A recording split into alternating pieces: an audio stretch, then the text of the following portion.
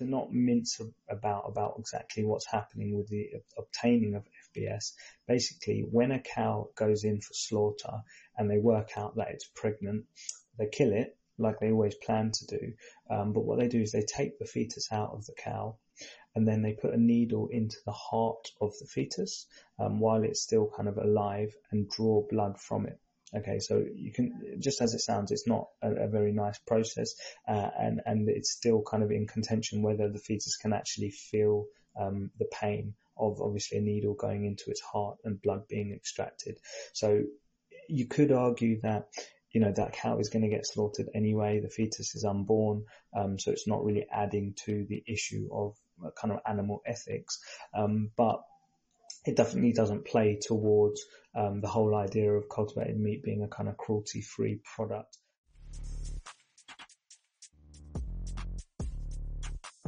Today I am talking about growth factors and serum. So it's kind of like one episode covering two definitions, but bear with me because you probably understand why I've done them in one, as I think they link together quite well.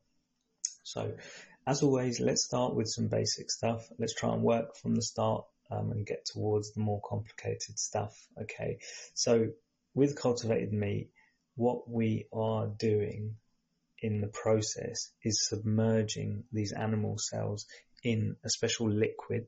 Okay, we'll call it a broth, and that broth is designed especially to make those cells grow, to make those cells multiply in number, and also to make those cells convert and change into the type of cells that we actually want to eat. Okay, now that liquid that the cells are submerged in is called a growth medium, and I do have a separate episode just covering off those definitions if you want to get into a little bit more of that. But what I want to do today is actually hone in on a specific element of that growth medium, which is the growth factors. So the growth medium as a whole is basically providing the animal cell that we're trying to grow all of the elements that it needs in order to do those roles. And as I said earlier, the growth factors are a group of proteins within the growth medium that do a specific or play a specific and important role. And you'll probably find the term growth factors crop up a lot if you're reading any like academic stuff. It's not really mentioned, I don't find, too much in kind of just news articles. And you definitely hear a lot of mention of serum or FBS, particularly when reading articles that are maybe critical of the cultivated meat space. So that's why I'm kind of capping them off both as one. Okay, so going back to growth factors first, let's just look a little bit about what they actually are and what they do. So growth factors are essentially, think of them like an instruction manual for the cells, telling them what to do and how to do the task in terms of, growing into a certain type of cell, or differentiating into a certain type of cell. So it's kind of like a very, very specific instruction booklet that the scientists are putting into the growth medium in order to make sure those animal cells turn into the type of cells that we actually want. Okay. I think it's worth mentioning there are other elements of the growth medium, such as hormones, that kind of do a similar task, okay? And there's a little bit of overlap here, but for the kind of, the aim of keeping kind of things quite simple, let's just focus in on the growth factors, okay? So if a growth factor wasn't added, or growth factors weren't added into the culture medium, or the growth medium, the cells would likely still survive, but they wouldn't thrive, okay? They wouldn't do exactly what we would want them to do if we're trying to culture meat. So it wouldn't turn into the type of cells in the desired way that we want. So think of it like that. The growth factors are kind of allowing us to carry out very, very specific tasks. In terms of where growth factors come from, in an animal, and I think it's important to go back to how it happens in a traditional sense, animals produce their own growth factors. So this is a naturally occurring thing within an animal. And what happens in the animal is it sends those growth factors around the rest of its body in its blood. Okay, so it can get to all of the other cells in the body. So those cells are then get those specific instructions of what they're supposed to do. Okay, and this is why this then links to the term serum. Okay, so as I said, you've got the animals, they're producing these growth factors and pumping these growth factors around their body through blood. Now, if you take that blood of an animal and you remove the things like the blood cells and the clotting factors and other bits and pieces that are not related to growth factors, if you remove all of that stuff out, what you're left is something called a serum. So a serum is kind of like a highly complex, let's say, liquid that comes from an animal's blood that contains, it's very nutritious. It contains a lot of growth factors and other really important elements, I think, for cell cultivation. So back in the 1950s,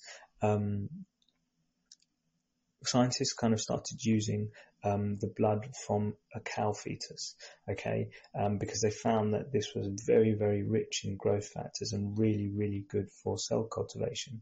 And as it sounds, it's the blood from a baby cow, and it's abbreviated as FBS, so Fetal Bovine Serum, okay. Now,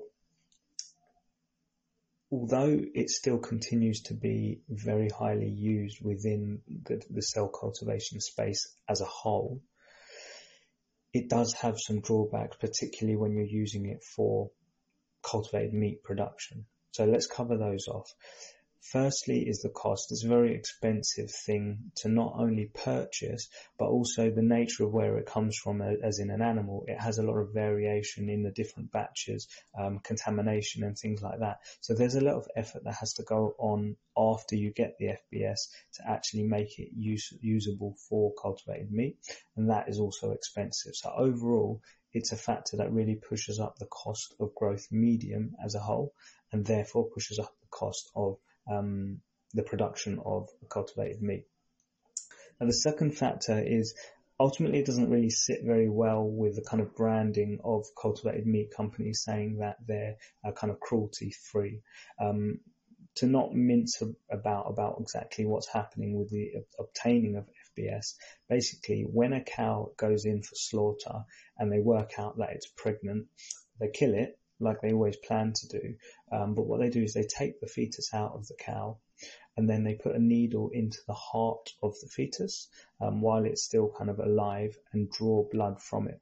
Okay, so you can, just as it sounds, it's not a very nice process, and it's still kind of in contention whether the fetus can actually feel the pain of obviously a needle going into its heart and blood being extracted.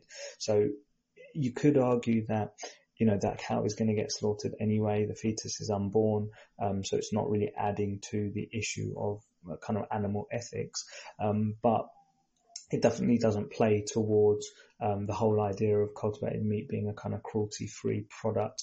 And therefore, you've got companies just trying to get away from being associated with it. So to summarize, from an FBS drawback point of view, you've got the high cost and you've also got those kind of ethical concerns. So FBS is still being used in the cultivated meat sector from what I can see, mainly kind of, I think, on smaller scale. But, you know, if you go on the websites of some of the companies that are getting closer to making bigger scale production, they will state that they're not using FBS, and they're actually using kind of serum-free alternatives. So let's get into that, okay? Let's get into what a serum-free alternative is. Essentially, as I said, as it kind of sounds, it's a way of cultivating meat without using serum and generally without using any kind of animal sources. Now, I've done quite a lot of reading into that space to kind of understand what people are using. And as always, everybody's always a bit kind of loose with details with cultivated meat. But from what I understand, the most frequently used technique in order to grow meat without serum is to use a technique called recombinant DNA technology. Sounds pretty complex. I think it is pretty complex, but I'm going to try and lay it out for you in a nice and simple way. So recombinant DNA technology is basically a type of genetic modification. Okay. It's working with DNA, as you can probably gather from the name. And what DNA is kind of like a blueprint of a cell. Okay, so it's kind of a blueprint that guides a cell on what it is and how it should act and what its function is. So what scientists do when using this recombinant DNA technology is they basically cut a piece of the DNA from an animal cell, okay, and then they paste it into like a host. And that host is usually either bacteria, yeast, or a plant cell. And they put those host cells into a condition where they then grow. And because those host cells have now got this kind of like, not stolen, but like pasted DNA from this animal cell, when those host cells are actually like growing, they're then producing things like recombinant proteins, growth factors, hormones that the animal otherwise would. So that's kind of the way that they're essentially bypassing the use of an animal.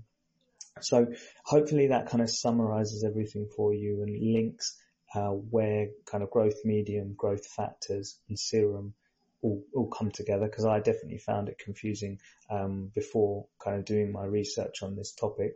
And just to leave it kind of to finalize, I think one thing that I find is important to consider is these serum-free alternatives, although they do get around the kind of animal ethics issue of using FBS, it does seem that the cost of them is still very, very high.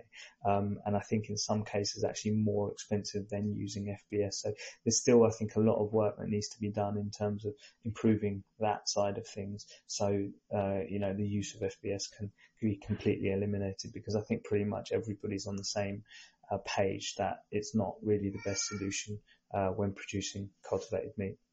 All right. Thanks again. Bye.